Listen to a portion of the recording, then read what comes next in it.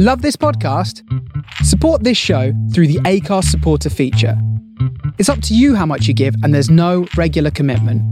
Just hit the link in the show description to support now.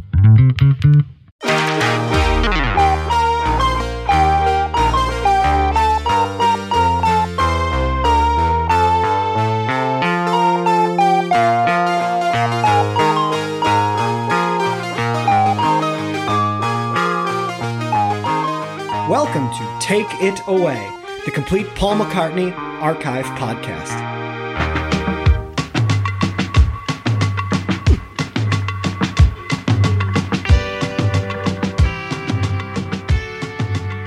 Well, we are back.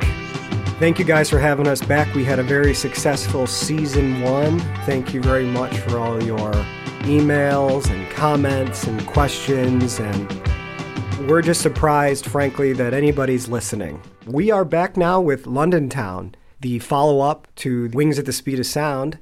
London Town finds McCartney in the water.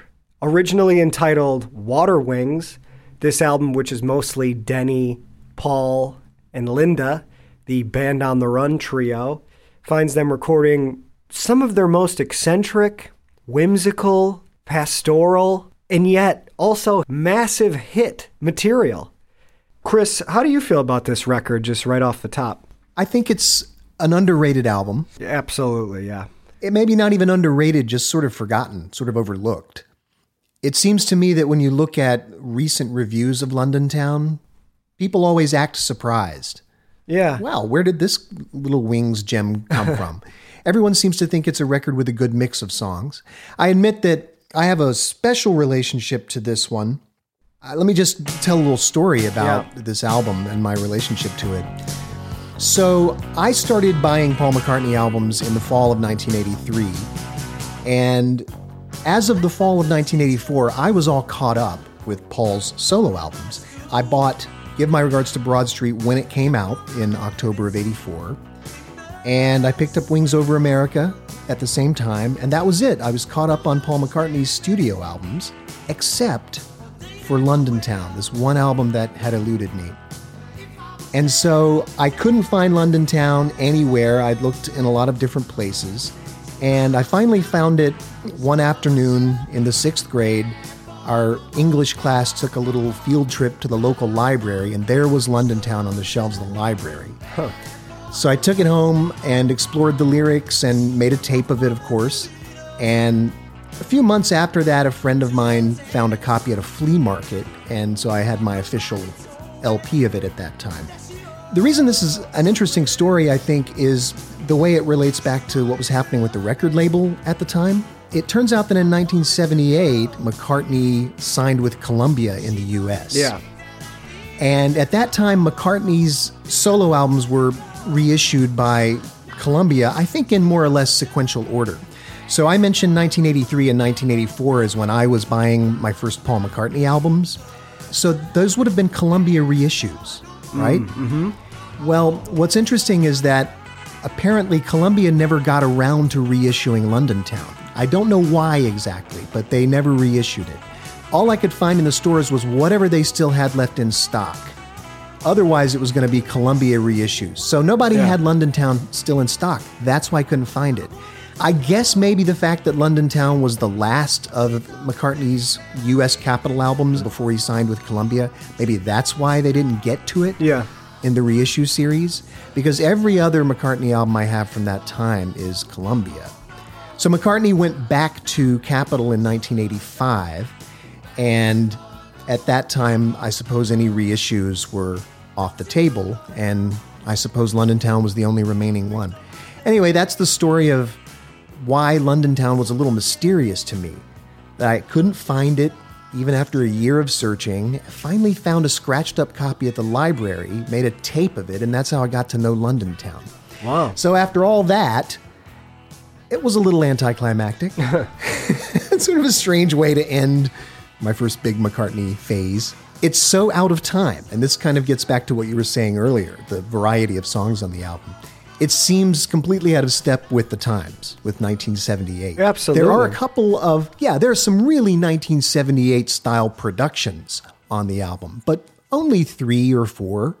And much of it sounds as if it could have been recorded in 1965 or something. Sure. Well, yeah, it's absolutely an eclectic album. Yet, I mean, it's not perfect, but it's very enjoyable. And as time goes by, I go back to this record and I find things in it, either lyrically or musically, that maybe I missed the first time or... Well, I said earlier that it's underrated, but it's also understated. Yes. It really doesn't jump out at you, and you're right. It's held up well for me over time. You find things in it on repeated listens. The artwork is great. I think the vibe in the studio is good. Some of the production's a little flat, but, as we'll jump in a second, it was recorded on a boat, a lot of it, off the Virgin Islands. There is something amiss about the sound quality. Yeah. And we will come back to that. It might be that it was recorded in a boat. I have some other theories about that, too. Okay. Well, let me do just a little bit of housekeeping and catch everybody up on a few facts, and I'll give you a couple quotes. So, this record was released the 31st of March in 1978. It was recorded from February 77 to January 1978 at Abbey Road, AIR Studios, both in London, and then on the yacht Fair Carol in Watermelon Cay, Virgin Islands. That's right. Paul and crew brought a tape machine out on a boat, and they were recording on the water, hence the working title Water Wings. McCartney produced this album himself. It was released in the UK on Parlophone and Capitol in the US. And actually, Denny Laine came up with the idea of recording on a boat. In the early 1970s, Denny lived on the Searchlight. It was a barge moored on the Thames between Shepperton and Chertsey. The vessel was later sold to Viv Stanshall of the Bonzo Doodah Band, the band in Magical Mystery Tour. So Denny pitched this idea to Paul. So Denny has a quote, "I've always loved boats, and I thought it might be an interesting way to record an album." Paul loved this idea, and he stated, "I like to record and not have to feel like it's too much work. I hate to think. I'm going to work now. I'm going to go grind some music out." So this laid-back approach really appealed to Paul, and it also appealed to Jimmy McCulloch, who was still in the band at the time, who was very much about leisure and hanging out and drinking and the drugs that he was doing. There was a lot of merriment as they were recording. They were jumping from boat to boat, splashing about in the water. There's one story I read about where they saw dolphins, as they were recording. Chris, can you even believe? I can't comprehend it. Yeah, it sounds truly enchanted. Yeah. And when you think about some of the songs they recorded there, like With a Little Luck, that was recorded there, in the water, in the boat, in the Fair Carol. Yeah. Imagine an upbeat, optimistic song like that. And you're out there in the sunshine on the water, swimming all day. That's got to be pretty fun. True yacht rock. True late 70s. Yeah, easy breezy. Literally yacht rock. Maybe it's the only literal yacht rock. I don't know. Yeah. Despite the idyllic surroundings, the sessions weren't without some drama. Jeff Emmerich electrocuted himself in the foot somehow. Alan Crowder, who was on board, slipped down a set of stairs and broke his heel. And he had to come back on the boat bouncing about on a crutch that sort of made him look like a pirate. And Linda wasn't in the best sorts. She was pretty upset because she didn't want any of the other women around, because at the time she was pregnant with James, and these guys on the boat were constantly talking about women. Everything was turning to women. Every other word, women, women, women. And Denny was dating a very attractive woman at the time, and Jimmy had a Playboy playmate as a model. So there was some tension, absolutely, on board. Despite all that, it was a series of successful recording sessions. They went out in the water, recorded a bunch, came back to London, finished recording, finished overdubbing. Yeah, and if anything went wrong audio-wise, I can't tell it on the final record. If the dingy quality of the final product is the result of recording on the boat, that would be a little strange because that same quality pervades the Abbey Road tracks. Yeah. So I really think that things seem to have gone very well recording-wise on the boat.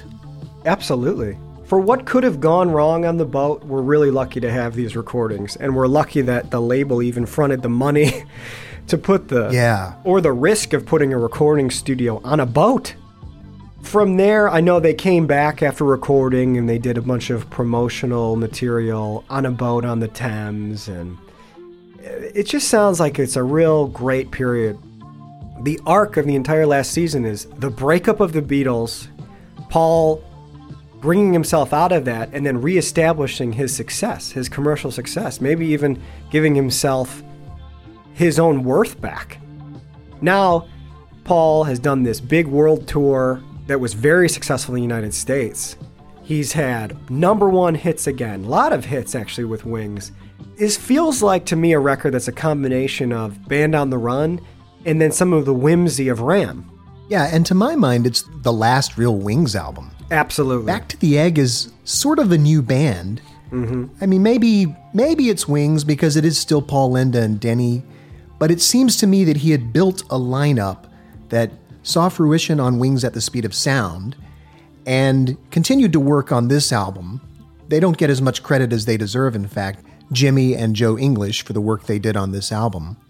Back to the Egg begins to feel like an attempt to revive something that's already dead. Yeah, absolutely. And we will definitely get into that, as I know we both have been listening to both this album and Back to the Egg. They're very similar in my mind because I think I got them around the same time, but I have to say, these are exciting albums to be talking about for me. Ryan, we are about to talk everyone's frickin' head off about London Town, Back to the Egg, and McCartney 2. Yeah. Albums nobody has heard of, much less heard. Despite the fact that they were all huge hits and had big hits on the radio. They've just disappeared into, Right. It's like we have With a Little Luck, which is a #1. And you have Mull of Kintyre, which is one of the biggest singles the UK ever saw, ever. That's right. So I would say this is an outlier. This is one of the McCartney records that's still pretty good and had commercial success and yet has been buried a bit, even by Paul.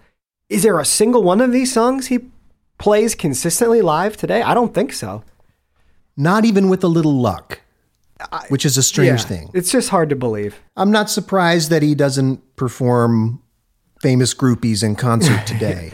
But With a Little Luck, at least, I think of that as being in the pantheon of 70s McCartney hits, and it's strange that even he has sort of turned his back on it. A couple of other notes here I have just from the recording session. So 8 of the tracks for the album were recorded on the boat. We'll get to that as we go song by song. There are outtakes that, I don't even know if I have some of these. El Toro Passing, Running Around the Room, Standing Very Still, Agoo Mr. DD. I haven't heard some of these either. This is just some deep, deep digging, and who knows if any of those have even been released. You do have some good outtakes we'll get to, like Water Spout, the old jazz standard, After You've Gone.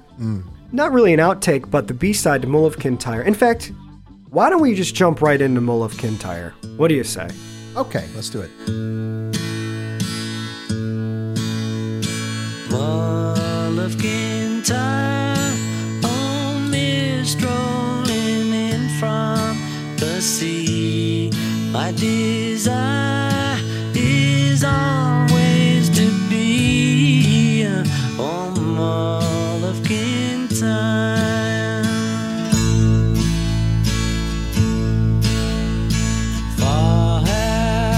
Traveled and much have I seen, dark distant mountains with valleys of green, past painted deserts, the sun sets on fire as he carries me home to the Mull of Kintyre. I love that this song started out with Paul and Denny climbing up the hill, actually in the Mull of Kintyre, with a bottle of whiskey and just strumming on acoustic guitars until I figured this song out. Now, McCartney was bringing the bulk of the music with him that day, yes? Yes, that's right. Based on the piano demo I've heard, it sounds as if McCartney had the lyrics for the chorus, at least the basic lyrics for the chorus, and he had the music and a few of the words for the verse. And he was playing it on piano, very sloppily. Very sloppily. Maybe we should, let's play a little bit of that demo. Yeah, let's hear that.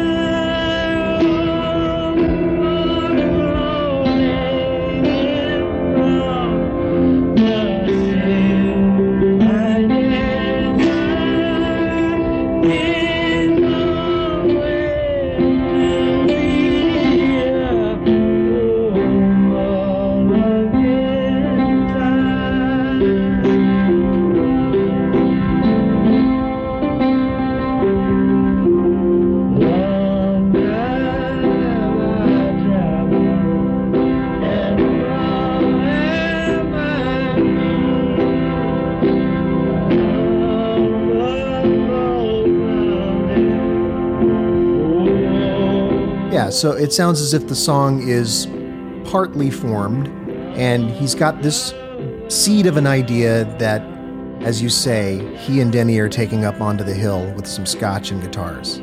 So he had this tune, and then there was ultimately the B-side, Girls' School, which is very much like a new wave rocker. You know, as hard rocking as Paul gets in the 70s, Girls' School is in that pantheon. It's comparable to Junior's Farm. Right.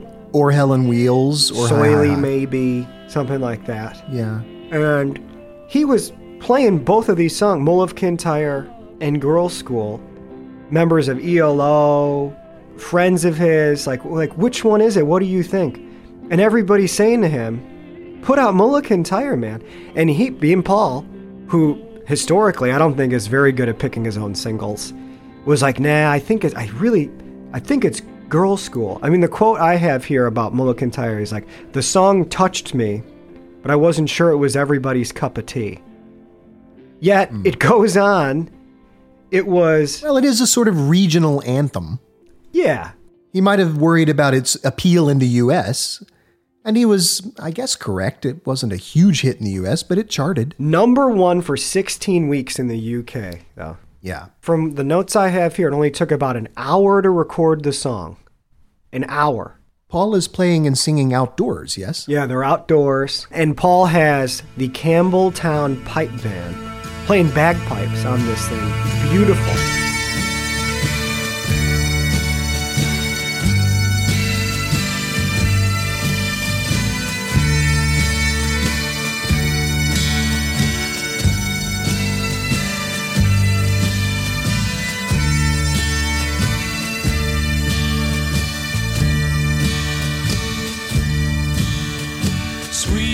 I know a little something about bagpipe miking, it turns out. Okay.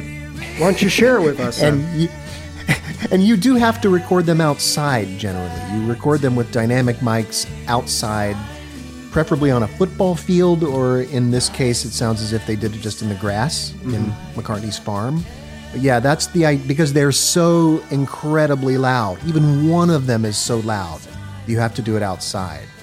And certainly an entire choir of them like this. It's a beautiful thought, isn't it? McCartney singing and playing outside live, and this choir of bagpipes behind them. That image, that inspiration, I think you can hear that on the record. Because the recording itself, I mean, it's not completely clean. The whole thing's not clean. But just the performance, you just feel it. And I think that song deserved to be the hit that it is and was. Beautiful verse melody.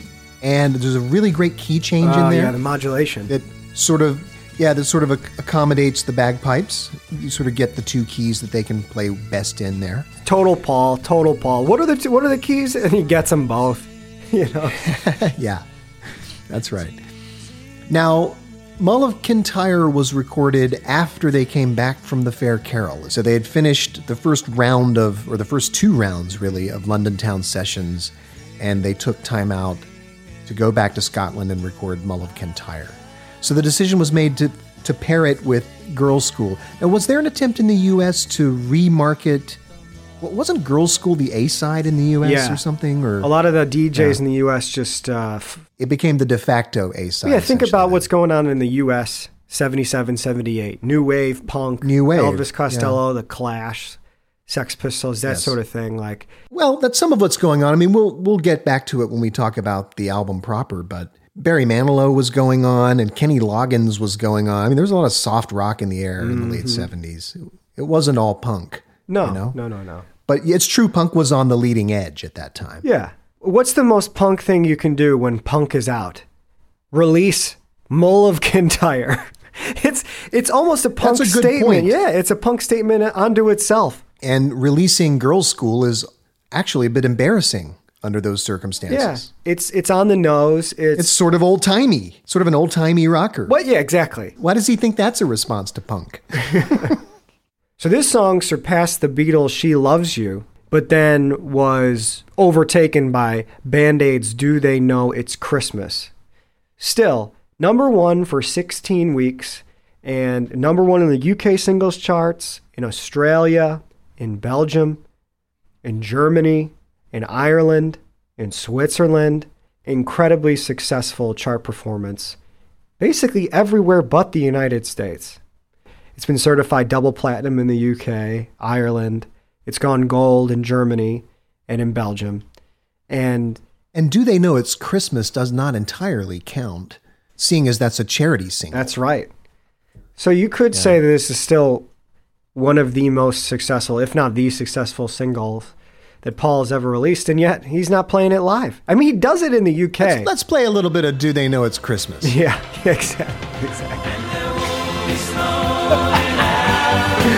This Christmas time, the greatest gift they'll get this year is life. Oh, where nothing ever grows, no rain or rivers flow. Do they know it's Christmas time at all? So Girls' School.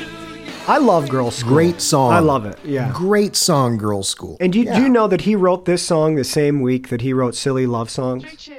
I did not know Yeah, that. same week that he wrote Silly Love Songs. So he had been holding on to this for a couple of years.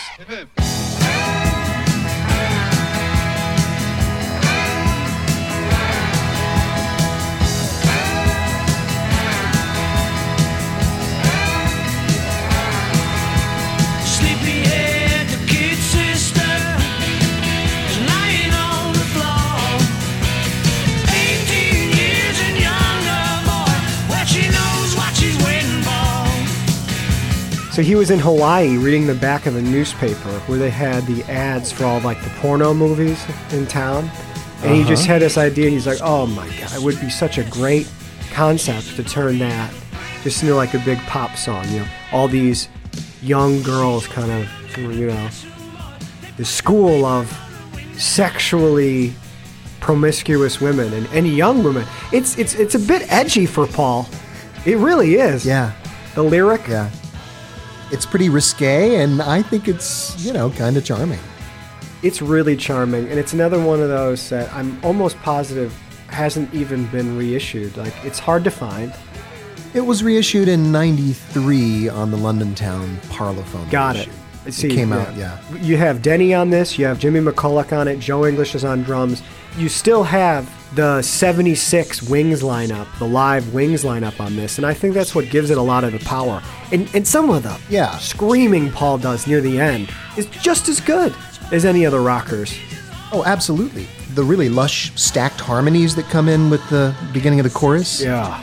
Very nice. Very well done. Classic Wings harmonies. Yeah, but despite all that, it only reached number 33 on the Billboard Hot 100, and it made it up to 34 in Canada. Now, this was essentially the first song recorded for the London Town sessions. That's right. So if you think about this in context, where they're coming out of Wings at the Speed of Sound, and they're coming out of the big tour, they've got the full 5-piece band, and February 77, they're going to Abbey Road to record the new Wings album. London Town is sort of fragmented in terms of the way it was recorded. What you have there is the core of the next Wings album, of the sequel to Speed of Sound, that then morphed into something else when the band broke up and everything sort of went awry in the middle. So it's interesting to listen to London Town as, think about it in terms of it being the follow-up to Wings Over America and the follow-up to Silly Love Songs, Let 'Em In. It's, it's an attempt to come out with something that maybe reflects the rocking atmosphere of Wings Over America more than the soft rock aspects of Let 'Em In and Silly Love Songs. Yeah, I believe this album would have been entirely different if it were just recorded in London. I think you would have had a more hard rocking edge. With a little luck, would have still been one of the singles, but maybe all the synths would have been dropped out of it, or who knows? So how about, before we dig in on the track list, we check in with one of our Beatle friends, George Harrison. So this takes us back to November of 1976, 33 1/3. And I think it's a real big step in the right direction for George Harrison. After a couple of lackluster albums in 74 and 75, he comes back pretty strong with 33 1/3. I don't love it, but it is the best one since, if you look at it at the time, it's the best one since Living in the Material World. Absolutely it was. There's a few gems on this. Yeah, I like Woman Don't You Cry for Me, largely because of the production on that one. It's not that it's a great piece of songwriting, but it's a really beautifully produced track.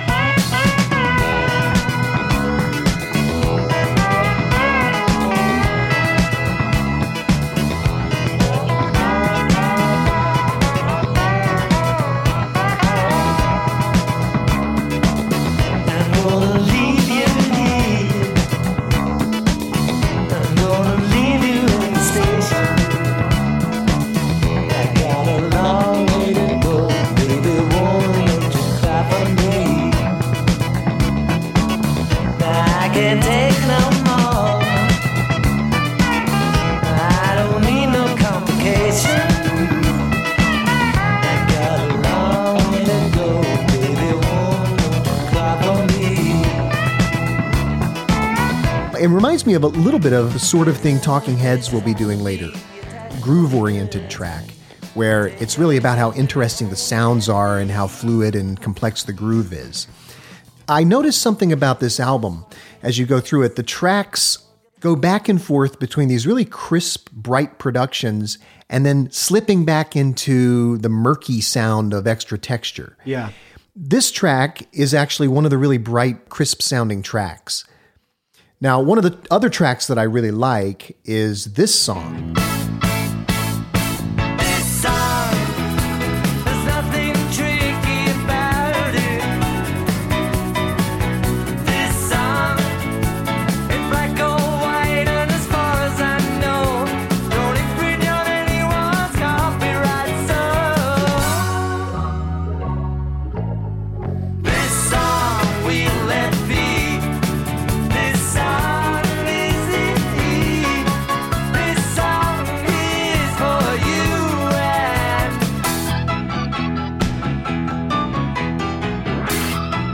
And that one actually does suffer from some of the production problems I just mentioned.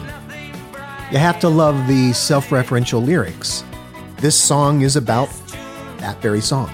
Mm-hmm. He's singing about the song he's singing about. Mm-hmm. Pretty good tune. And this was a modest hit. U.S. Billboard Hot 100, it hit 25. It was number 30 in Canada. And in France, you had it at number 44.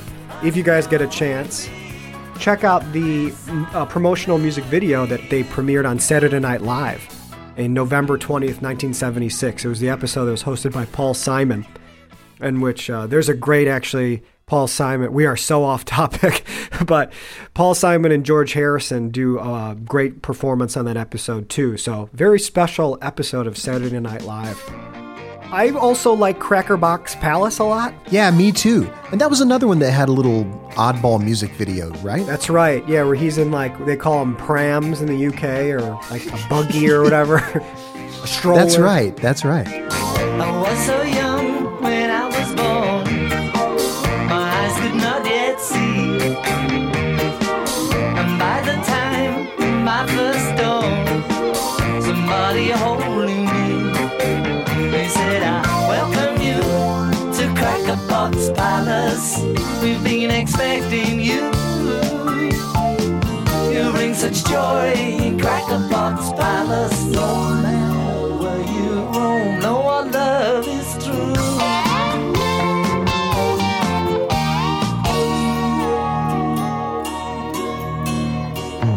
While growing up, I just listened to that song, this album, and that one is another one that I think is very well produced, very clean sounding. Sounds a lot like Woman Don't You Cry for Me, actually. Uh-huh. And my memory of it was that it was more disco sounding or more late 70s sounding than it really is. It's really quite eccentric. It's got these saxophones kind of doubling the bass line, and it's got this sort of fancy clavinet work. Quite a strange production. Yeah, it's but it's a very catchy, fun song. Absolutely. It's a catchy, fun song. I have to say I'm not sure what it's about. I gave the lyrics a once-over this morning. I have no idea. I'm not quite sure what the Crackerbox Palace is. He makes it sound as if the Crackerbox Palace is life itself, maybe? I'll buy that. I'll buy that for $1. Absurd. Sure. Yeah, okay. Yeah, that's my best guess. But overall, I think the album is really good. I think it's a major improvement on Extra Texture from 75. Yeah. So that song Crackerbox Palace with the B-side of Learning How to Love You hit 17 on the Canadian RPM 100 AC charts, was number 17 in the U.S. Cashbox Top 100, and hit 19 on the U.S. Billboard Hot 100. So, fairly successful.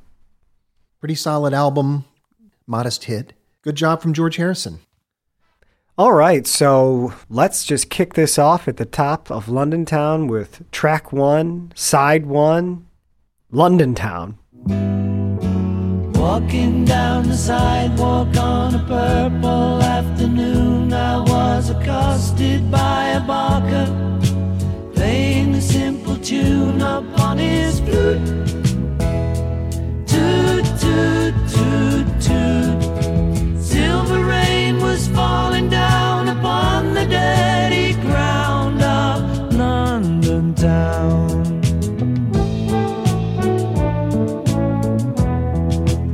So this song was actually a single on the album. It was released August 21st, 1978. Made it to 39 in the US, 43 in Canada, and number 60 in the UK. Not exactly successful, but it was the follow-up to the then best-selling UK single of all time, Mull of Kintyre. I've always really loved this song, but it never really finds its way into my top 10 or top 20. Okay, maybe it's not top 10 or top 20, since the entire album Ram would take up a good chunk of the top 20 for me. But I think it's a wonderful song. McCartney is a master of sequencing. We've talked before about how beautifully sequenced these albums are. And he always chooses a very arresting way to begin an album. That's right. And often he uses an understated opening. So if you think about Band on the Run or Venus and Mars, where things start off a little slow and then build, this is an interesting choice to start with a lush electric piano and go right into a mid-tempo soft rock ballad right at the top of the album. If you pull the music apart and you look at the lyrics, it's complex though, and it sounds simple. But I love your choice of word understated. It is very relaxed. I think it sets the stage for With a Little Luck, which comes later. It's like it whets your appetite for this kind of vibe. Along with a Little Luck, it's one of the songs that has a real 70s feel to it. Yes. Maybe it's just the electric piano and the kind of stuffy drums, the panning electric drums. Piano and all of that. Yeah, exactly. But I love this song. I think it has very solid lyrics too. Really good lyrics. Yeah, accosted by a barker, arrested by a roser. Fantastic. Yeah. I will say this a bunch of times. I believe this is the album that John Lennon made the reference to why Paul is pizza and fairy tales, or it at least provides evidence for that. London Town, a few of these tracks, they're fairy tales. They're whimsy. It's a pizzas and fairy tales album. Yeah, I would say that. Yeah. 304 of this at this song. What a great guitar back and forth. Just comes out of nowhere. Yeah, what's up with the little rockin' out section of London Town? What's going on there? I have no idea. Is he illustrating that London can be a wild town too? Yeah, just for a few bars and then back to gray London Town? Yeah. I don't know. It's fun though. It's good. I like the back and forth a lot. Yeah.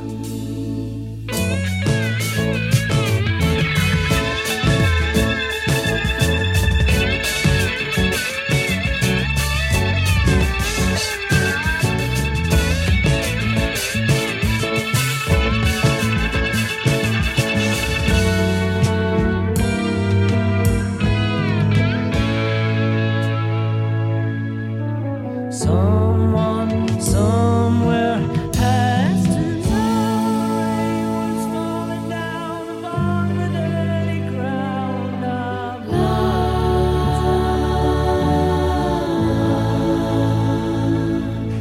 I think it also sets up perfectly the next track, Cafe on the Left Bank.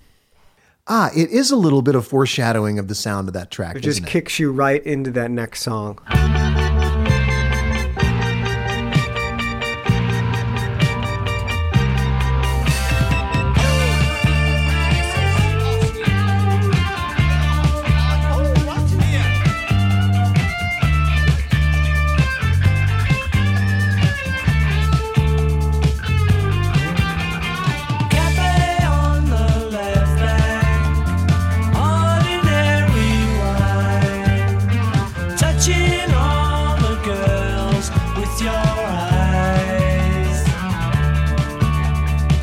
So Cafe on the Left Bank recorded May 2nd, and then had November where there were some overdubs at Abbey Road. But May 2nd on the boat, mobile studio on the Fair Carol in the Virgin Islands. This is a fantastic little gem of a record that is overlooked and never mentioned and not discussed. Fantastic lyrics, really good Very performances. good lyrics. Yeah, really good lyrics. It's good Europop, singing, yeah. you know? It's Europop. We should point out that London Town was an Abbey Road track from the get-go. Mm-hmm. So let's compare the sound quality of London Town to Cafe on the Left Bank, which is a Fair Carol, at least originates at Fair Carol on the yacht. What do you think? They sound pretty similar. They sound similar to me. So yeah, I love Cafe on the Left Bank, and I would love to hear a Cafe on the Left Bank or something from this record with a little luck, or one of these tracks just live. Just give me one, Paul. By dawn's first light, I'll come back to your room again. So from Cafe on the Left Bank, we take a journey down to the song I'm Carrying. A quick little number, all Paul. It's a really nice little tune that George Harrison, I know we were talking about him earlier, he thought that this song was sensational. Yeah, this recording is beautiful. Apparently, the basic guitar and vocal is Paul on the deck of the boat. Mm-hmm. Outside. You can imagine that being a very, very lovely setting, to record a modest little track like this. Sounds as if the guitar was double-tracked. And we have an instrument on here called a gizmotron. Mm-hmm, I love it. I did a little research on the gizmotron, and it seems to be a little like motor-activated, sort of mechanical version of the EBow. The EBow uses a magnetic signal to activate the string, so you can sustain however long. And the gizmotron seems to do a version of that using actual friction, actually touching and activating the string continuously. You can barely hear it on the track, but it's neat that it's there. It sort of blends into the strings. There's a string section on there as well. Really nice production, really nice performance. The lyrics are nice. Beautiful performance, yeah. They are about... Bit of a half-baked song, though. Yeah, a bit of a half-baked song, but that vibe. He nails the vibe, this authentic yacht rock we're talking about. Yes. Actually sung on the deck of the yacht.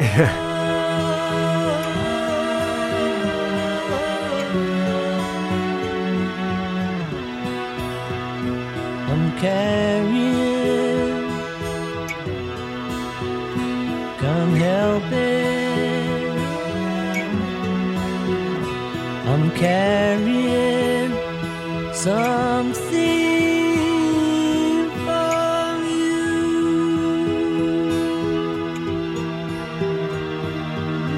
And this tune made an appearance in the 2003 movie The In-Laws. Albert Brooks is in that.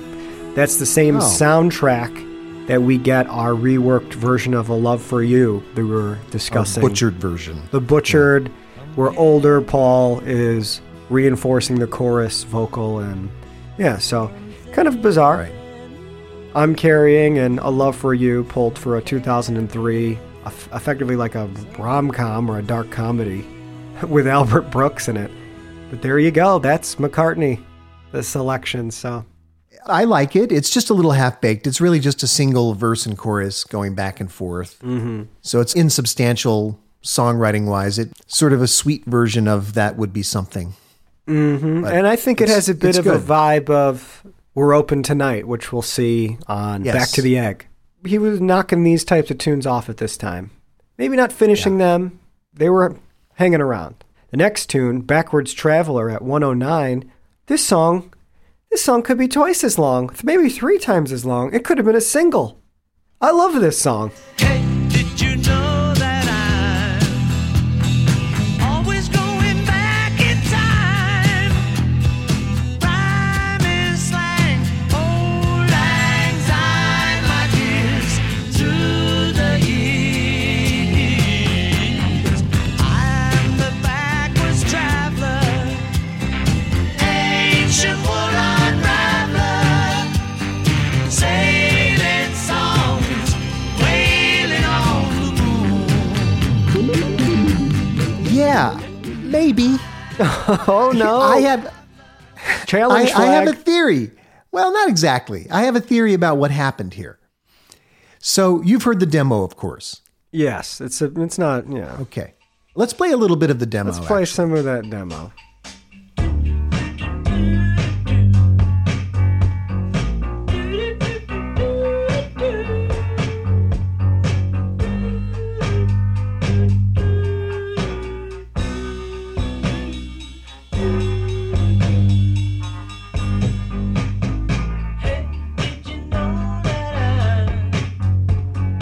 Always going back in time, writing slang old lang syne melodies to the east. I am the backwoods traveler, ancient woolen traveler, singing songs, wailing on the moon. I'm the backwoods traveler, ancient woolen traveler, singing songs, wailing on the moon. Wailing on the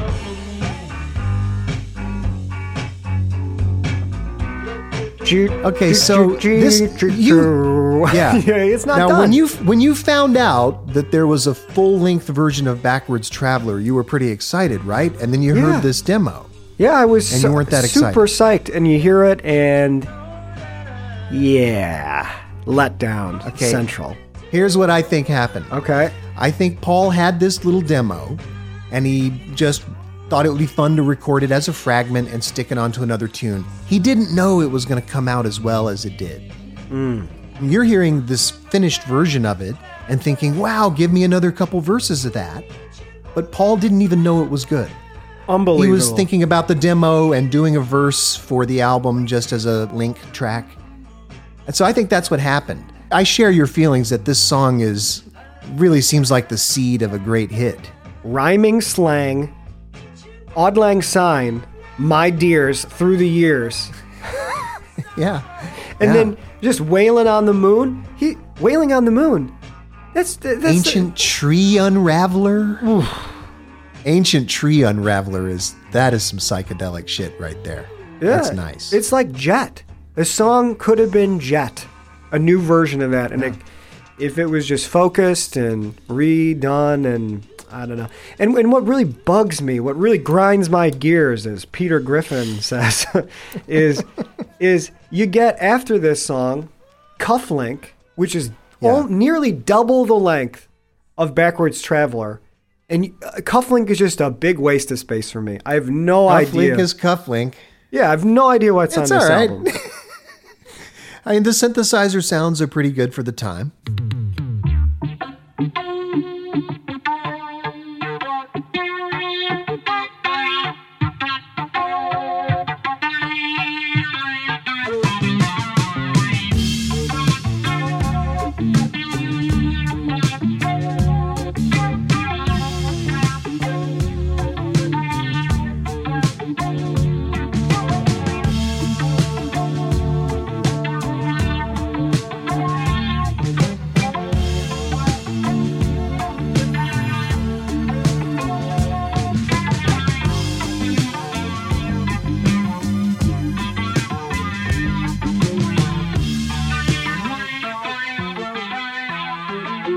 And maybe that's what it is. It's just like, whoa, I can't believe I'm Yeah. getting this sound. Interesting. I just thought of this. Maybe this is where a lot of the McCartney 2 experimentation comes from. Oh, certainly. The middle section of With a Little Luck.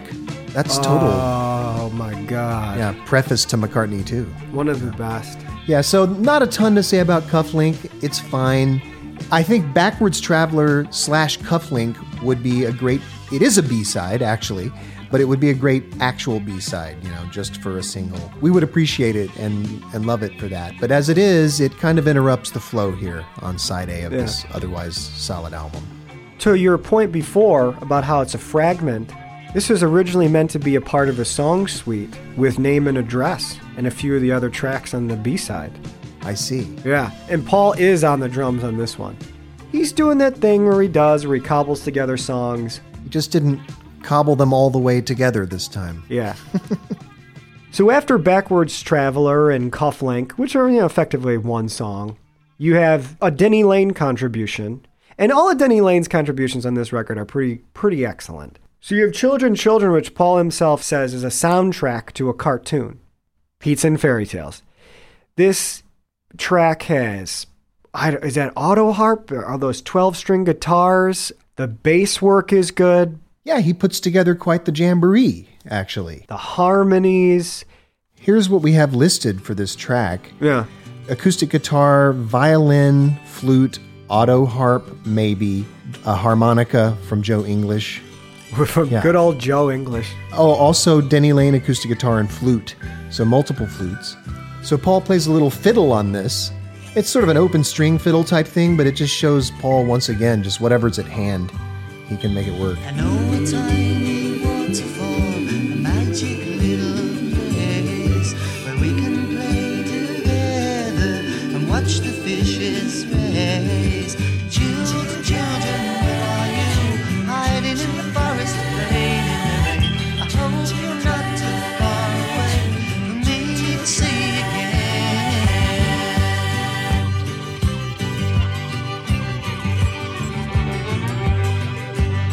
This is a fine Denny Lane song. And, Wings has sort of a tradition of doing children's songs. Mm-hmm. It fits right in. Mm-hmm. Works great with Mama's Little Girl or Hey Diddle or Mary Had a Little Lamb. We'll get to Waterspout, but I always thought that this song would have made a good B-side to Waterspout if Waterspout had been finished and considered for a single. Yes, we will get to Waterspout. Yeah, we will get to that.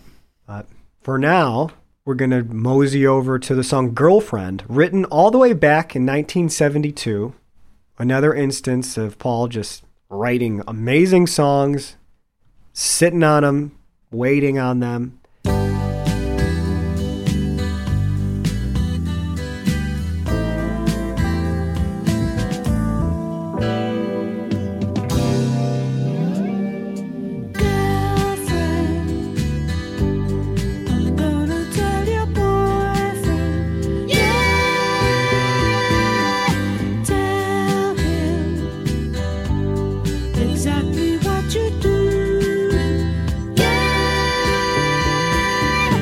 Paul plays almost everything on this particular track. It has great horns and clarinets on it. The line, "Till the ocean's a sea of snow." What a good line. That's beautiful. Yeah. And what do you know about the whole Michael Jackson connection? It's interesting. So this song was actually offered to Michael Jackson first, then recorded for London Town, then recorded by Michael Jackson. That's right. Of it. Quincy Jones heard it, and he says, like, "I've just heard a song that's perfect for you, Michael." and it's like, oh, well, it's because it was written for you. 1975 on the Queen Mary for the big Venus and Mars launch party. That's where Paul first offered that song to Michael Jackson. I guess Michael Jackson kind of forgot about it, and so did Paul. He pulled it up for London Town, and I love this story that Quincy Jones comes running. I just heard this record. Yeah. You got to hear this. This is for you, man. Michael's like, yeah, it is for me, actually. I forgot about that. Let's do it. That Mike's version on Off the Wall, which was released in 1979, so not too much later than this version, hit 41. Yeah, imagine that, just the year later, basically. Yeah. It hit 41 on the U.S. charts, and Paul said that it was better than the London Town version, which I don't know about that. But both versions are great. I think they're equivalent. I think the Off the Wall version is a bit slicker. Mm-hmm. And of course, Michael Jackson's amazing vocals. Mm-hmm. But there's a lot to be said for the London Town version. Yeah, I like the Mike Vickers. It's not one of those, occasionally you hear something where a songwriter gives a song to another singer-songwriter, and that second singer-songwriter makes the first version sound like a demo. Mm-hmm. I've heard that happen. For example, Carole King, It's Gonna Take Some Time. She later on gave that to the Carpenters, who did a version that was so good that she even said, it makes my version that I released sound like a demo. Wow. And she's right. But in this case, I think McCartney's version is a fully realized, beautiful record. Yeah, It's really a highlight on London Town, actually. this one and Famous Groupies. There are a few that I always go back to that always provide new reward. Mike Vickers did the arrangement, and he conducted the orchestra as well. He's the same guy that conducted the All You Need Is Love Orchestra, and he worked on Step Inside Love. You might know that tune from the old Beatles days. Yeah. Great tune. Some Beatle love on there. Let's just play a big chunk of this tune. Okay, let's do it.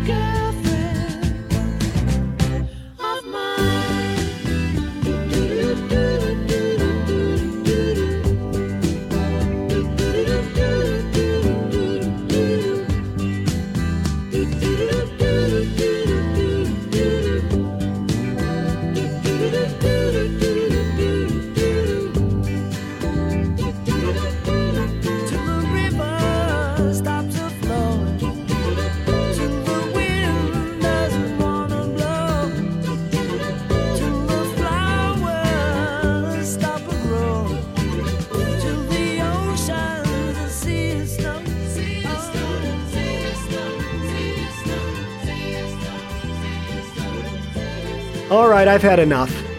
Oh, that's actually also the name of the next song, Good one. which is the song that wraps up the A-side. So this tune, okay, go on. It reminds me a lot of Angry on Press to Play. Yeah, I agree. It's as if someone told Paul, you need an angry song once in a while. So he did one. It's a good song. It's a good straight up blues. The vocal sounds, he uses his scratchy concert voice, which is kind of cool. You're talking to me from the back of my car, and I can't get nothing right. And then you wonder why I stand at the bar day and night. Well, I've had enough. I can't put up with anymore. No, no, no, no, no, no. I've had enough. I can't put up with anymore. No, no, no, no, no, no. Paul referred to it as just one of those fed up songs. Just one of those. Was this an attempt to be punk? To go with some punk subject matter, some new wave subject matter? Complaining about the man type stuff? I would say so, for sure. I think it's a pretty sweet little record, but it's a very contained performance. It doesn't even rock out the way that Girls' School does. No. Don't you think it's very contained compared to that? There's something very thin about the production and the performance of Yeah. the instrumentation. I think McCartney's vocal's great, but yeah, something's missing. Something's missing on the track for me. Now, this was a modest hit. Yeah, released as a single June 12th, 78. 25 in the US, 24 in Canada, 42 in the UK. And then in the Netherlands, it was released as a two-sided single with this song and Deliver Your Children. That reached number 13. So some success. There's a cool promotional video too, where they're almost looking like they're in the 80s, like 80s fashion. Check out on YouTube. Yeah, I collected up the singles for London Town, and I thought the pairings were interesting. I've Had Enough paired with Deliver Your Children. That's right. London Town paired with I'm Carrying. Correct. That's a pretty soft single. And then you have With a Little Luck paired with Backwards Traveler Cufflink. I need to go buy that. I'm going to probably buy that within the next few months. Man, that's a nice single to have. And that puts Backwards Traveler Cufflink where it belongs, on the B side of a great single. The last thing I'll say about this tune is that I love every single word in the lyric, all of them. People tell me you're a punctual man, but come on. Come on. Come on, yeah. Really, Yeah. really fun little song. You stand behind me with a watch in your hand, and I can't get nothing done. Well, people tell me you're a punctual man, but come on, I've had enough. So that's it. That wraps up the A side. And now we flip over to the B side, and you are treated to one of Paul's best productions, With a Little Luck.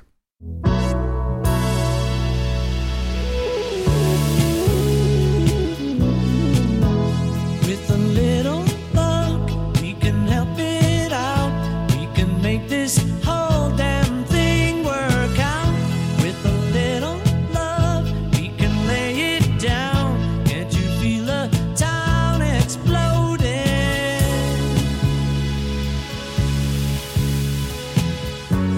There is no end to what we can do together. There is no end.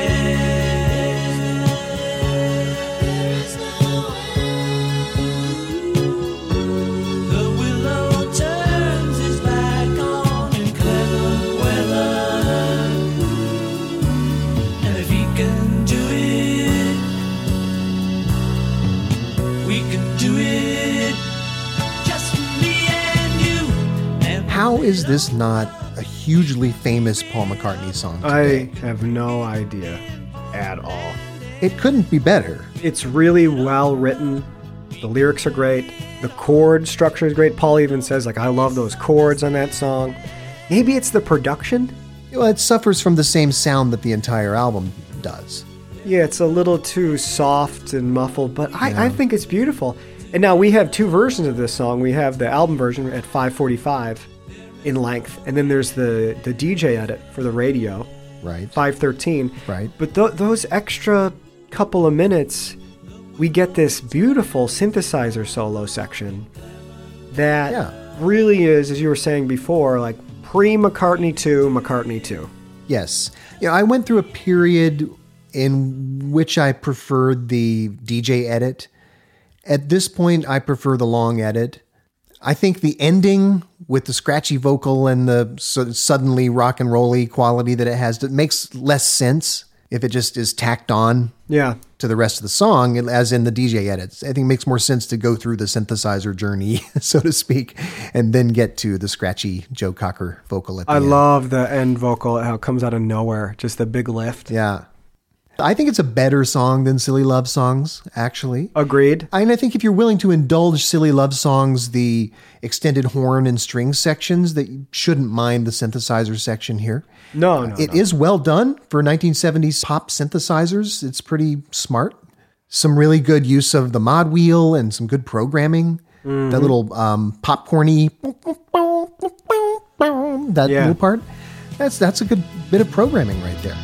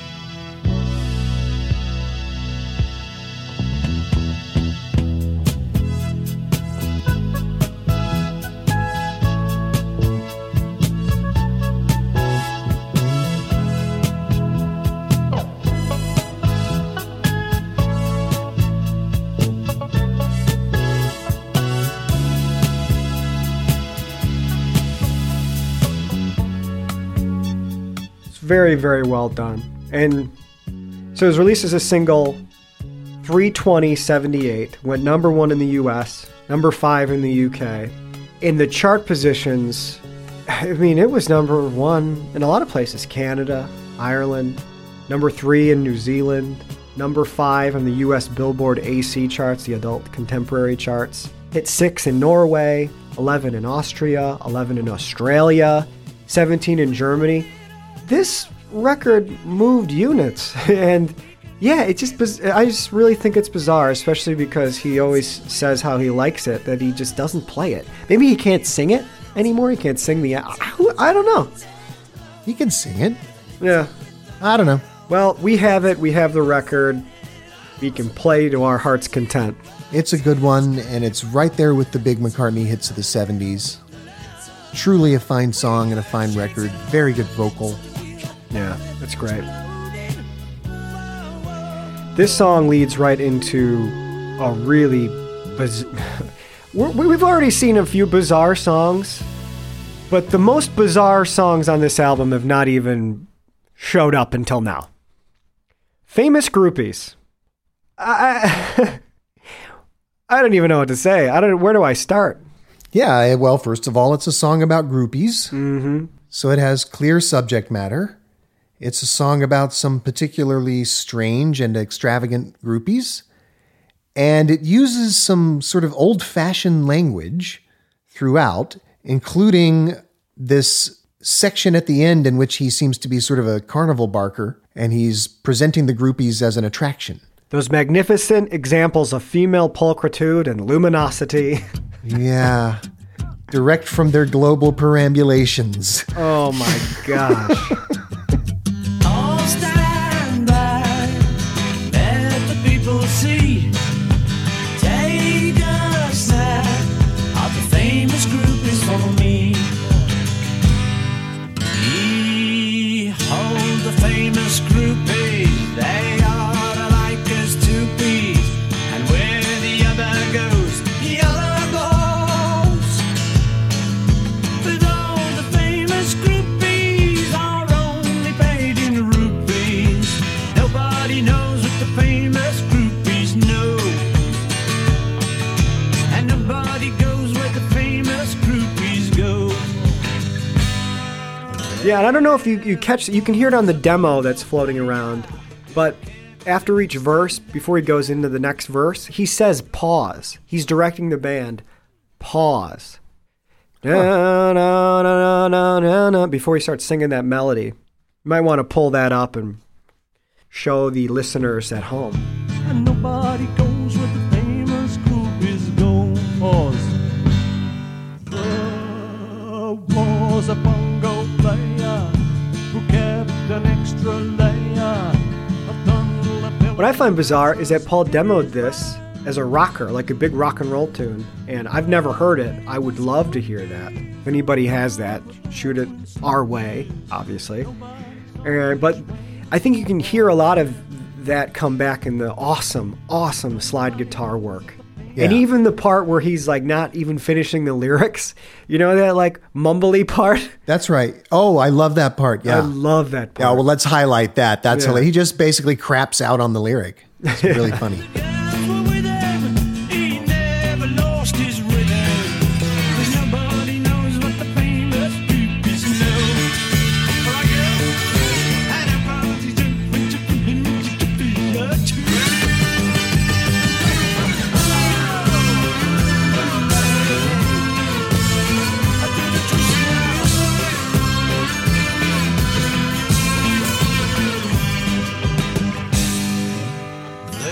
Looks as if it's unclear who played those slide guitar parts. I'm seeing slide guitar question mark next to Paul McCartney and slide guitar question mark next to Jimmy McCulloch on that. That's in the Parasi. It's probably both of them. It sounds more like Paul to me, though.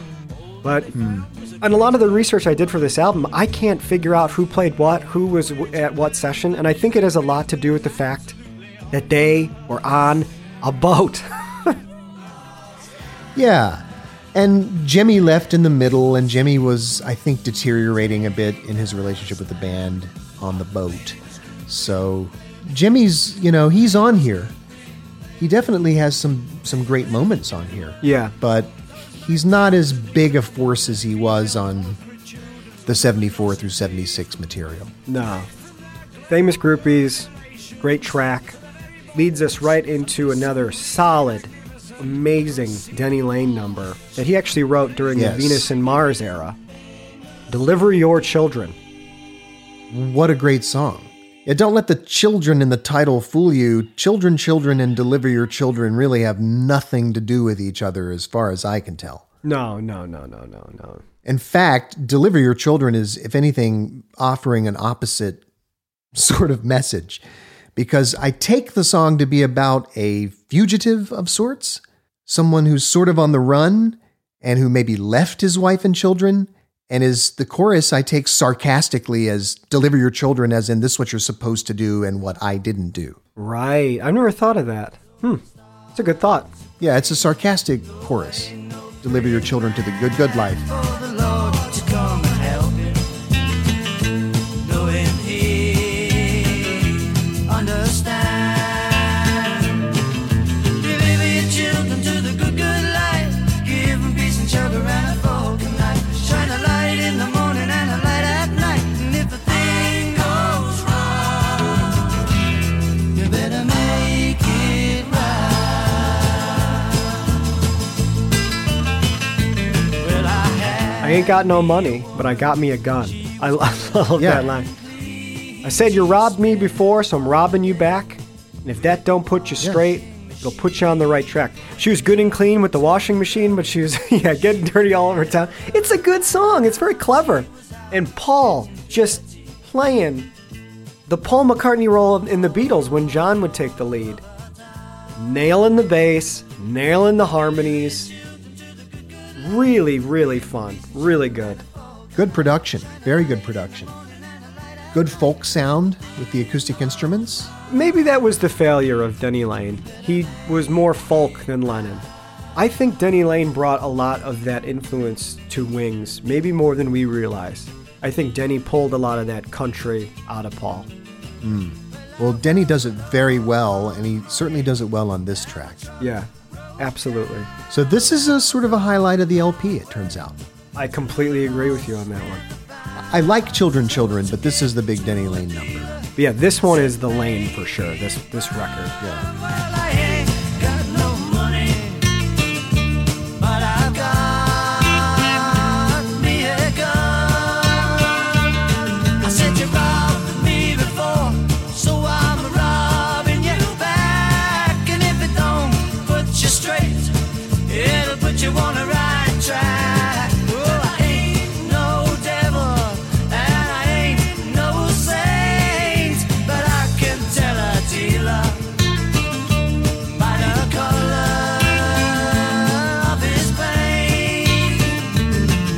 Deliver your children to the good life, give them peace and shelter and a broken night. Shine a light in the morning and a light at night. And if a thing goes wrong, you better make it right.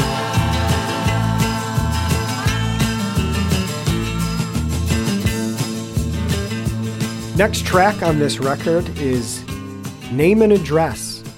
Very much an Elvis throwback or just a tribute. Now, It's really well sung. It's a beautiful production too. It's got a nice slapback echo on it. Really does the pastiche well with the 50s rock sound. love to feel the tingle of your heavenly caresses. Love to intermingle a lonely single without addresses. Great! Yeah. But who needs it, right? You don't like it? You don't like the track? Name and address? Not really, no. Oh, it seems wow. to slow things down. Oh, I think how cool it would be to go straight from Deliver Your Children to Don't Let It Bring You Down. Oh, yeah, well, we'll Like get how to that in a steady second. the mood would be. Instead, we get this little fragment thrown in there. No, you know what? Name and address? Now talk about an ideal B-side. Correct. That is Perfect correct. B-side. That is correct. Wouldn't that be great? Mm-hmm. Yeah. Mm-hmm. I've Had Enough could be the single, and Name and Address could be the B-side only. Wouldn't have to be on this album.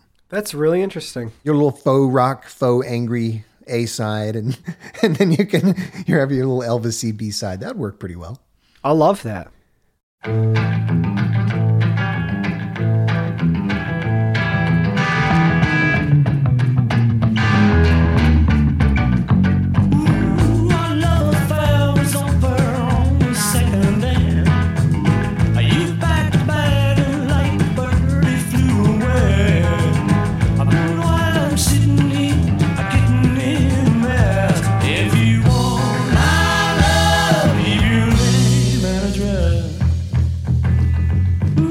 well done for what it is. It's very well done. He's really good at playing this kind of music. He is. He's a virtuoso of this kind of music. So you get that. Absolutely. You get to hear a master at work on rockabilly. Yeah, it's a pre-Run Devil Run. It's a 70s version of something he does later on the album Run Devil Run, which we'll get to. Could be years from now, but we'll get to it. We will get to Run Devil Run. Yeah, it's on our list. Yeah. Name and Address. The last thing I'll say about Name and Address. So they recorded this track between February 7th and March 31st, 77. Elvis dies August 16th, 1977, and the album was released in 78.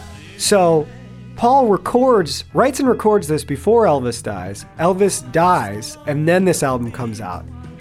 Really bizarre timing. Really bizarre. Because what has he done to this point, something like this, except for maybe Cook of the House, which I don't think counts? Obviously early Beatles, but... Well, yeah, aside from that...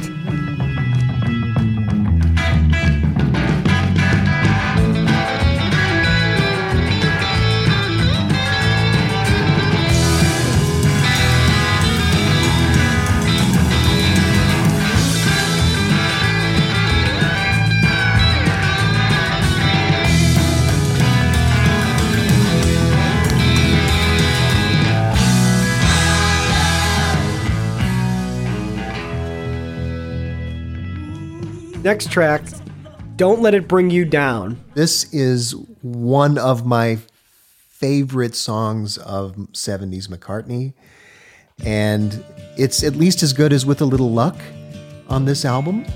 I think this is one of the great highlights on this album. Absolutely. Paul plays a little lead bit. The lyrics are lean, but they're darker than he usually goes. They're dark and they're pithy too. Yeah, he wrote it right before he went to sleep one night. And yeah, another criminally underrated McCartney tune. Recorded pretty quickly, May 25th, and then again November 24th of 77. Old man McCartney now should play this on tour. Just sneak it in. It would sound deliciously ragged, wouldn't it? Oh, it would be great. It'd be great. Well, this thing is just a wonder, and we get one of McCartney's all-time greatest low notes in this too. Oh, yeah. Verse. We get our beloved 2-octave McCartney vocal, and we get a first verse that dips down to this crazy, wonderful, very casual-sounding low note. Oh, some things in life are hard to bear. Don't let it bring you down. Should the sand of time run on you, don't let it bring you down. Don't. I think this is one of those tunes that speaks for itself. I don't think Paul even has a lot to say about this one. I couldn't find a lot, and Not much to say about the lyrics. I think the production is beautiful, and I think this is one of the few tracks on the album where the soft, muffled production style works really well. You have these Irish tin whistles on here that could be very shrill, except for the way it's mastered and the way it's produced. It comes off very smoothly.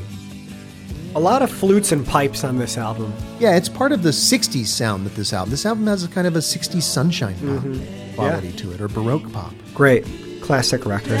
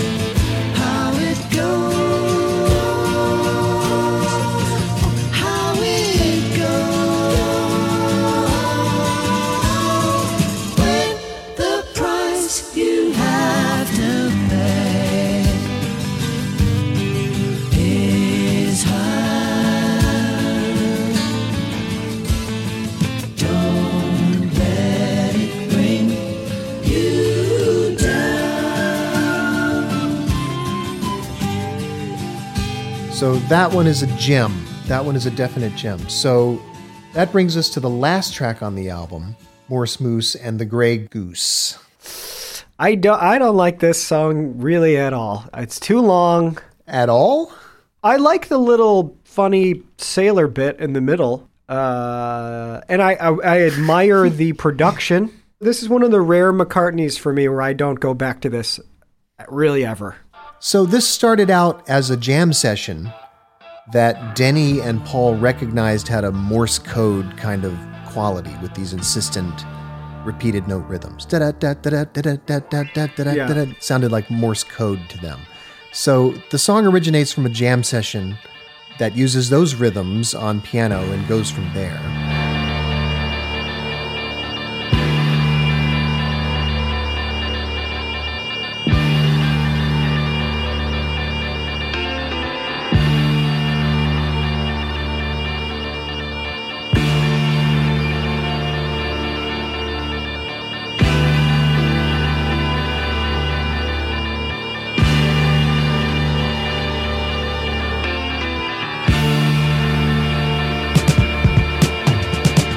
And that becomes the Morse Moose part, which I can't even believe I just said that with a straight face. But yep, you did. So they turned the Morse code idea into Morse Moose. Morse Moose is Morse Moose a ship? I think Morse Moose is a ship. Yeah. And maybe Morse Moose is a ship that's particularly adept at Morse code. I'm not sure. But the insistent Morse code rhythms go all the way through the entire track. And they come back at the end in a big way. So that's a kind of a fun feature of the song for me. And it's a kind of a double song with really Morse Moose and Grey Goose are two different songs. And they've been sort of interpolated into a single song. And in fact, go back and forth between them at the end. And the two get intertwined. The Grey Goose was a steady boat. People said she'd never float. But one night when the moon was high, the Grey Goose flew away. As we were sailing round the rocks, the mate took out his compass box. Said the wind is like a fox, but the Grey Goose flew away. When out upon the open sea, the Admiral, the mate and me, prepared to face eternity, but the Grey Goose flew away.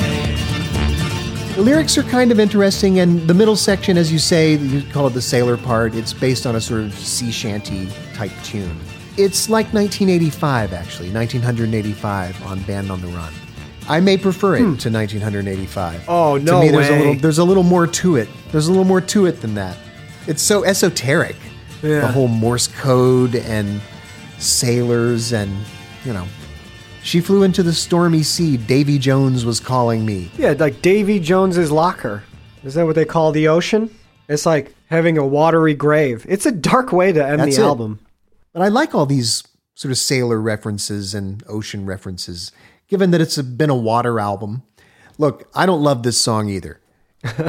I don't like 1985 very much. I don't like these songs that are built on a few chords and build up and turn into big pompous orchestral explosions at the end. Yeah. It's not really my thing, but it's not terrible. I think it's very interesting that you are comparing this to 1985 because I previously said that this was kind of a combination album between Band on the Run and Ram. And you have a lot of the trio on this album of Paul, Denny, and Linda, which is really all that you have on Band on the Run. And there's no Denny on Ram, but it's basically Paul and Linda and session musicians. Right. So London Town's this bizarre, esoteric, as you said, album. And of course we're ending on Morse Moose and the Grey Goose. Of course. I mean, we had an Elvis tribute. Wouldn't you say it's inevitable? Yeah. It's the inevitable ending of London Town. Yeah. How do we get Jones's off locker. This boat? Oh, yeah, a watery grave. She flew into the stormy sea. Davy Jones was calling me. Heading for tranquility. The Grey Goose flew away.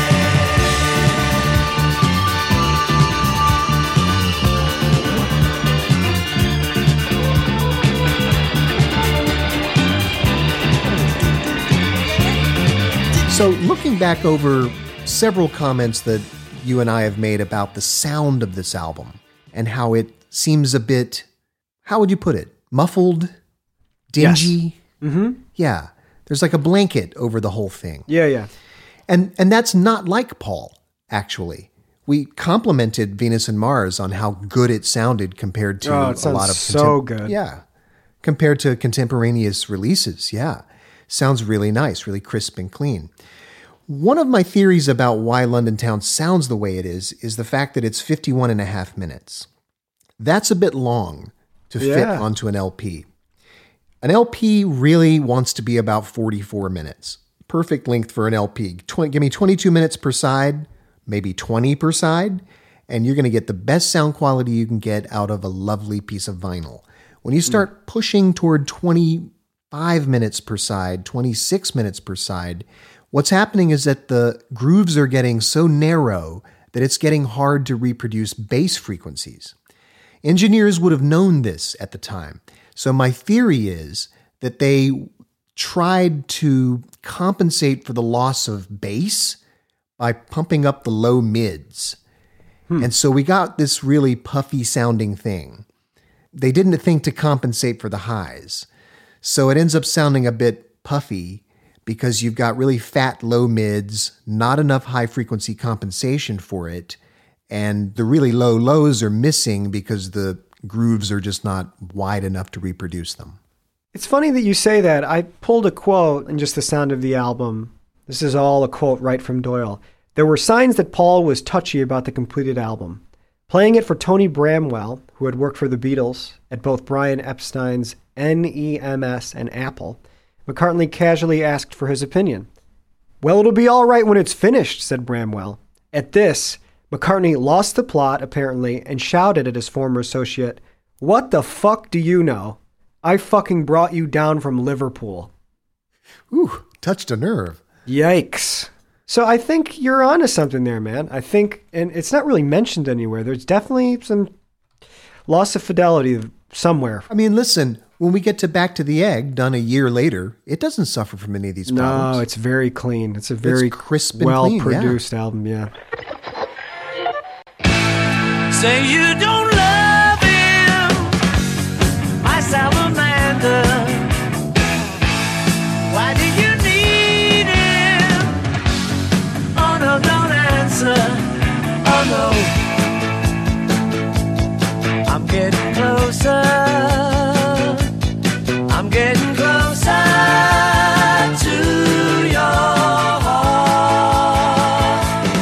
Well, that's all of London Town. I can dig into some press and then charts if you'd like. Yes, let's do it. So Janet Maslin of Rolling Stone, this is a quote from her. Paul, Linda, and Denny Lane flit from fairy tale to fairy tale with virtually no notion that there's a real world out there, let alone a real audience. Rough. Robert Christgau, this is his review. McCartney's lyricism is so capricious, so given to inanity and icky poo, that only at its very best, with a little luck and the affectionate goof on famous groupies, does it come on strong. Okay? Stephen Thomas Erlewine from allmusic.com. It's laid back, almost effortless. In fact, it's one of his strongest albums. Mixed reviews, but generally positive aside from kind of the aimless nature of the album, as we've discussed throughout the entire podcast. So this album on the year-end charts for 1978 was 11 in France, 12 in Austria, 22 in Canada, 24 in the UK, 25 in Australia, 45 in Japan, 49 in Italy, and 56 in the US Billboard 200. Lot of success. Certifications include gold in France, gold in Germany, gold in the UK, platinum in the United States, and platinum in the Netherlands. We're talking big-time units moving for this album, and yet, kind of to what the press is saying, maybe seen as a weak record at the time. I think this is one of those albums, like Ram, like Red Rose Speedway, that, I hate to say this, that once McCartney's gone, they'll dig back into these albums and they'll find the songs that we're talking about. and just be like, oh, wait, he was pretty good after the Beatles. He wasn't just silly love songs. He wasn't just Let 'Em In. He wasn't just, what was that song? Freedom? Do you remember that from like 10 years ago? Ah, Freedom. Yeah. Not one of McCartney's finest moments. I like this album a lot. Do I love it? Sometimes. Sometimes I don't. It's definitely worth a spin if you haven't listened to it. You know, you mentioned a few other albums a moment ago. Where would you put it alongside some of those other albums? Let's say Red Rose Speedway. How does this compare to Red Rose Speedway for you? Oh, that's a tough call, Chris. Wow. I don't think I've ever thought of that. I'll take this over Red Rose Speedway. I'll take London Town over Red Rose. Okay. I'd probably take Red Rose, but only maybe because it has some childhood nostalgia magic about it. Yeah. I won't take Back to the Egg over this. I won't take Wildlife over this. You say you won't take Back to the Egg. Yeah, I agree with that. Now, I would take this over quite a few of, Wildlife. Yes, I would definitely take this over Wildlife. I defended Wildlife for its meager charms, but this has abundant charms. So that leads us to the leftovers, and there are some really interesting leftovers here. Let's start with Same Time Next Year.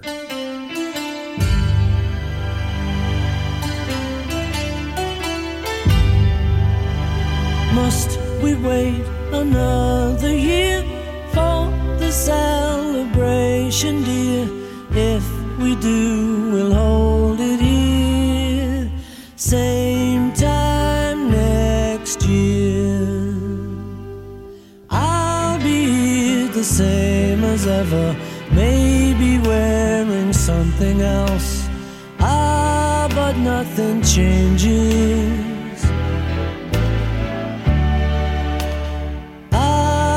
But nothing changes.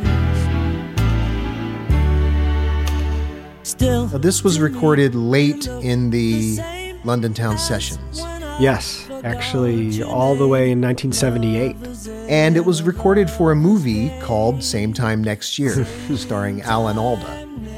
Have you seen this movie? I haven't seen it, but I watched the trailer before the podcast.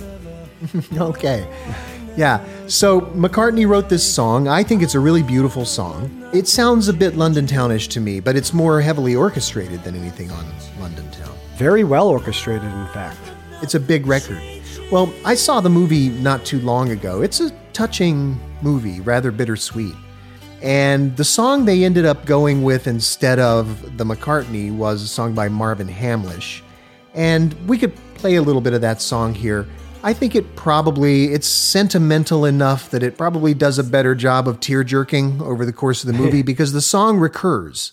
They show time passing. It's a bittersweet story about this couple who have an affair that goes on for decades, and they just keep meeting up once a year and pursuing this affair. Wow. And it becomes a sort of sidetrack of their lives. And so the music plays as time passes. It sort of shows a collage of things happening, and the song plays. And the song plays every single time. The last time I felt like this. The last time I felt like this. That's right.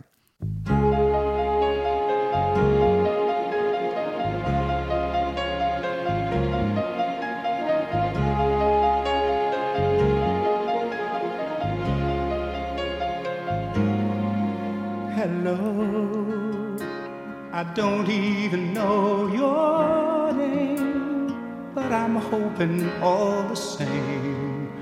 This is more than just a simple hello. Hello, do I smile and look away? No, I think I smile and stay to see where this might go.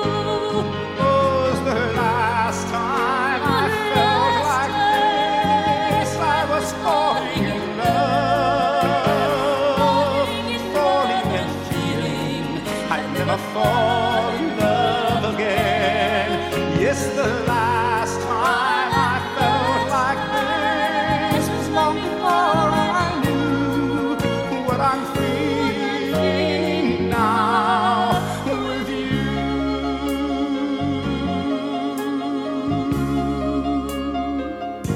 And it's a more traditional song than the McCartney song. The McCartney song is a bit odd. It's got that Paul eccentricity about it.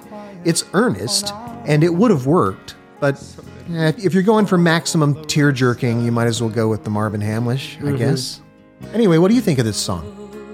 I actually really love Same Time Next Year. Out of all the tunes that we're going to speak about, except for maybe Waterspout, I think this one is just such a great tune. Yeah.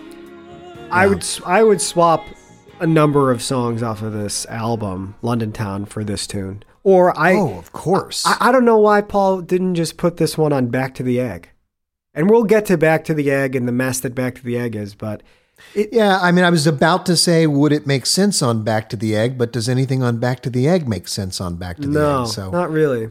Might as well have a good song. And I think this tune and the rejection of this tune and knowing that Waterspout was made and rejected, and then when we get to Back to the Egg and Cage and all these others, I think this is kind of where Hot Hits and Cold Cuts comes from. I think Paul knows deep down that he has, like, man, he's sitting on all these gems, all these well-made songs. I mean, the guy who did... This one is a prime example. Why would he sit on this song he's never even released this as a B-side as far as I know, right? And that's the thing. This is why it's so frustrating. He put it out as the B-side to the Put It There 12-inch single in 1990. Yeah. Well, I'm sorry that slipped my mind. But of course, even McCartney fans like you and me, you don't know. I had to look that up. Come on, Paul. Same time next year. Same time next year. Same time next year. Same time next year. Same time next year.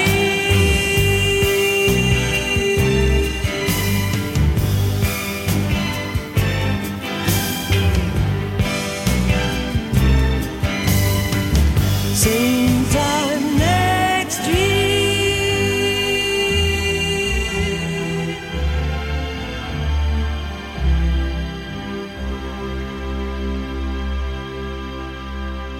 Well, it's a very worthy track, and it's a total mystery how this got buried. Yeah. I understand maybe the producers of the film owned it. Oh, that's interesting. These licensing Probably. things can be complicated, yeah. Very complicated. So that leads us to another song with somewhat of a film association, and that's Did We Meet Somewhere Before? I don't like this song as much. Yeah, this ended up in Rock and Roll High School, although only as an afterthought, I believe. Yeah, it was intended for Heaven Can Wait, starring Warren Beatty and I think Julie Christie. Right. So it was written for one movie, wound up in another movie. And I think it's a good song. Did we meet somewhere before? Far behind that half-closed door? Or is this just one small thing that's happening to both of us?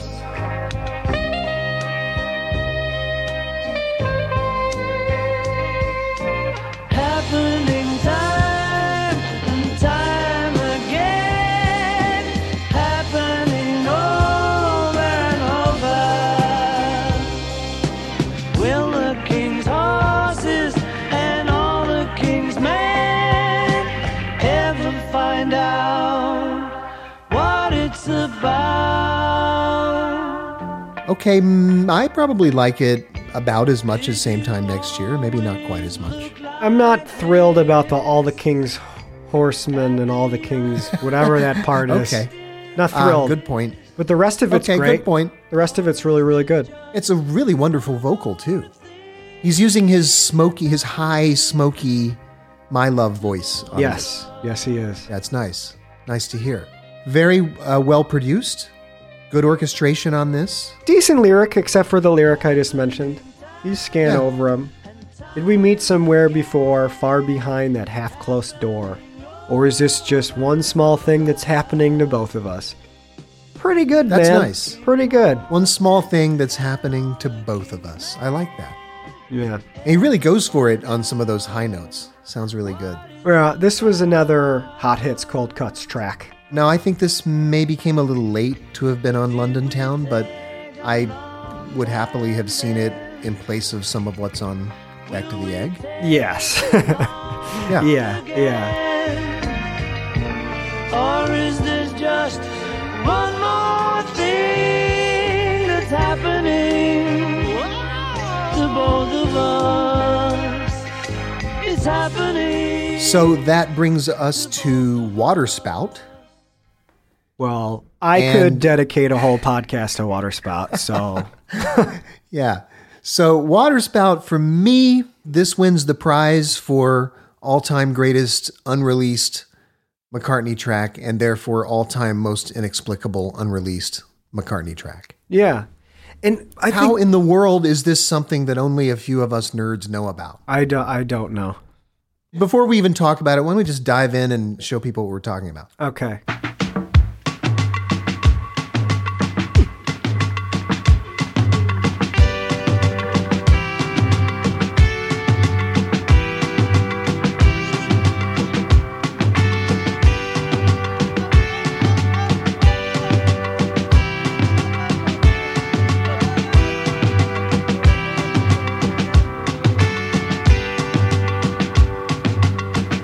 Daddy loved to dance, though she never gave an answer. He used to follow her all about. Still she couldn't shake him. She didn't seem to make her mind up till he took her to the water spout. Love comes in, love comes out. At the bottom of the water spout. Whoa, whoa, whoa, love comes in, love comes out. At the bottom of the water spout. Woody wouldn't do it, but they said he never blew it. He didn't know what was hanging out. Oh, till he got an answer out of Daddy's dancer. When she took him to the water spout, she said, love comes in, love comes out. At the bottom of the water spout. Whoa, whoa, whoa, love comes in, love comes out. At the bottom of the water spout. Only love can get you out of town in a minute. You will find yourself swimming in it. Only love catch you up today, take your breath away, make you wanna say what you're thinking of. It's only love. Down at the bottom of the water spout. Love comes in, love comes out. At the bottom of the water spout. Yeah, so that has real listen to what the man said, silly love songs energy. That's timeless hit energy to my ear. Great orchestration. That rhythm. I don't even know what kind of rhythm you'd even call that. Good melody, good vocal performance. It's There's catchy. great background harmonies, again with the Wings background harmonies. Ugh. So great in the chorus. The bizarre kind of Daddy and Woody and all these characters, and he liked it so much it almost ended up as a track for All the Best. Well, he liked it so much he never released it ever. I mean, it's mysterious. It's right there with, this is one of the songs we've alluded to throughout the entire run of the podcast, where how is something like this just buried? Not just buried in the sense people have forgotten, but buried in the sense that it just did not get released. Remarkable. And you and I were talking about the stuff that has fallen out. It's on the internet.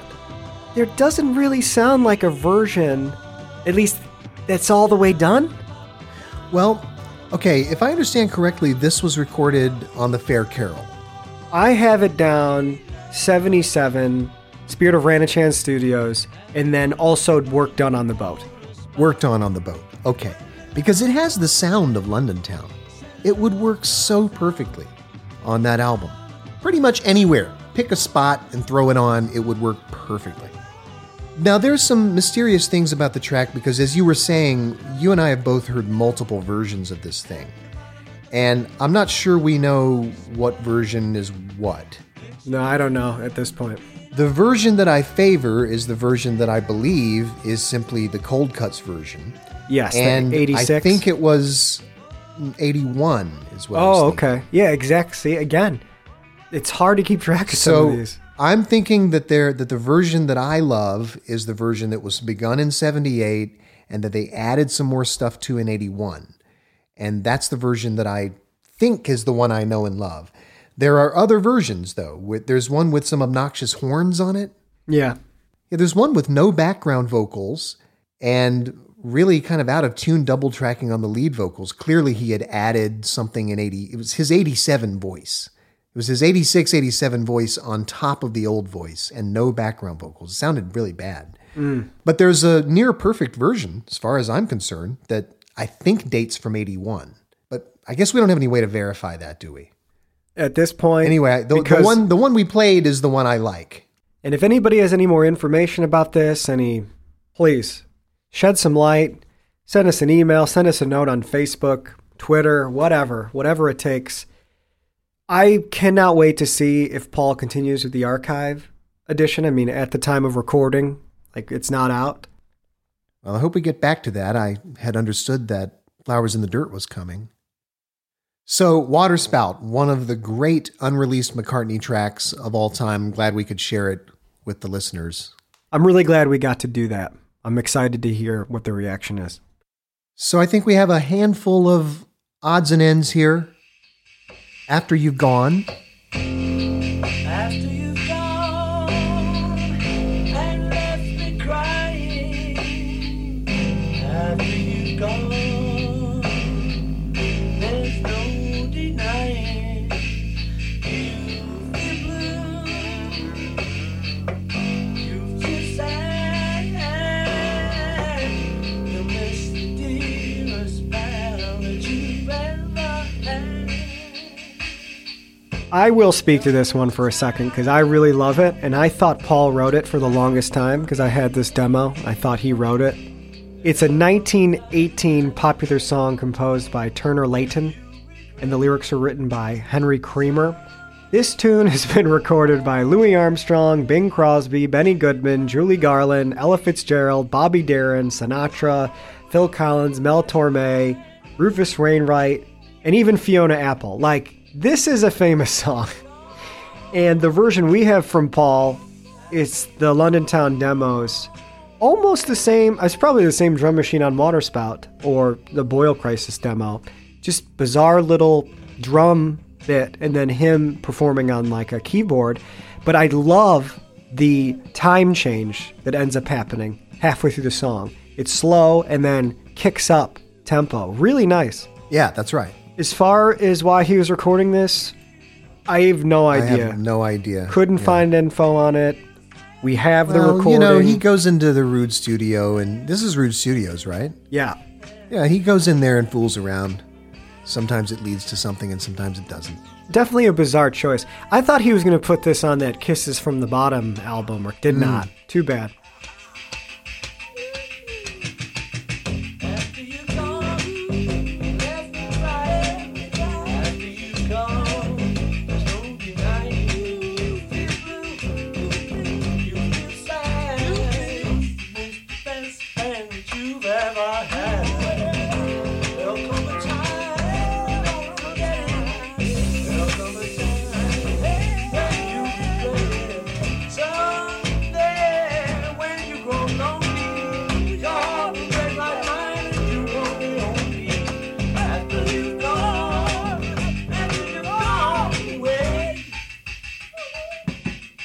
Well, on my list here, I know we touched on Boyle Crisis. It's not much to it. Ah, yes. Well, it's remarkable, though. We should maybe play a bit of that and introduce people to Boyle Crisis. Tricks of lighter. One night, another kid named Sid. He was scarfing abroad in a pyramid. There was only one thing holding him in check. Well, he knew that he must have a chance to lower his jewelry, the ancient gas, shitty hidden glass, and a pimple on his neck. You see, they had a Boyle crisis.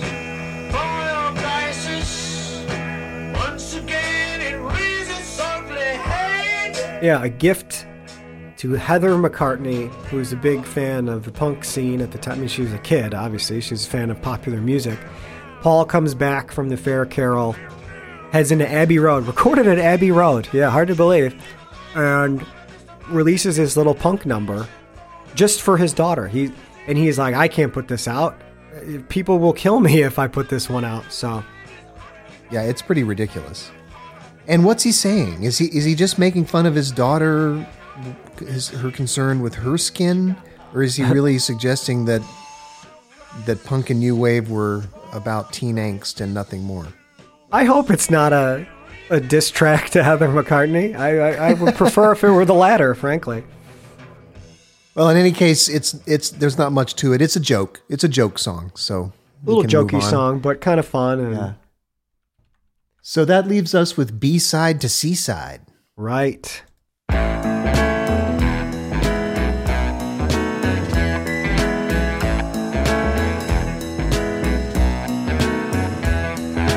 Came for a weekend, ended in a hate joke. That's when I heard the B-side to C-side. This is a super cool track.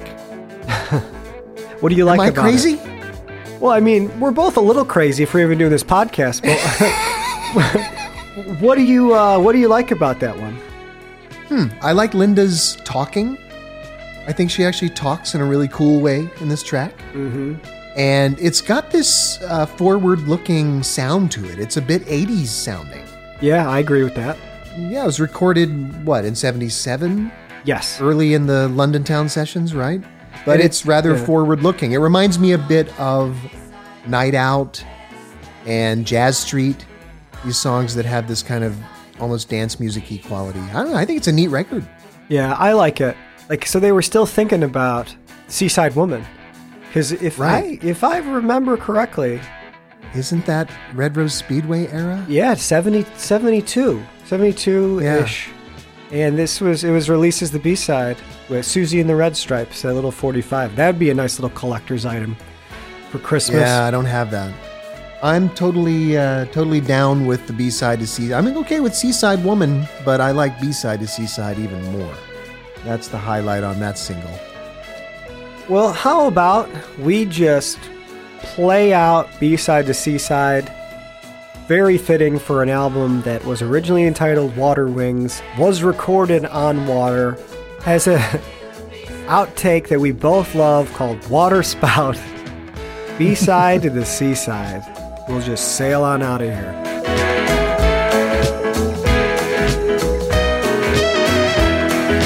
On to the outside, into the outside, my little B-side. You are listening to Take It Away, the complete Paul McCartney Archive podcast. That was London Town. Next up, back to the egg.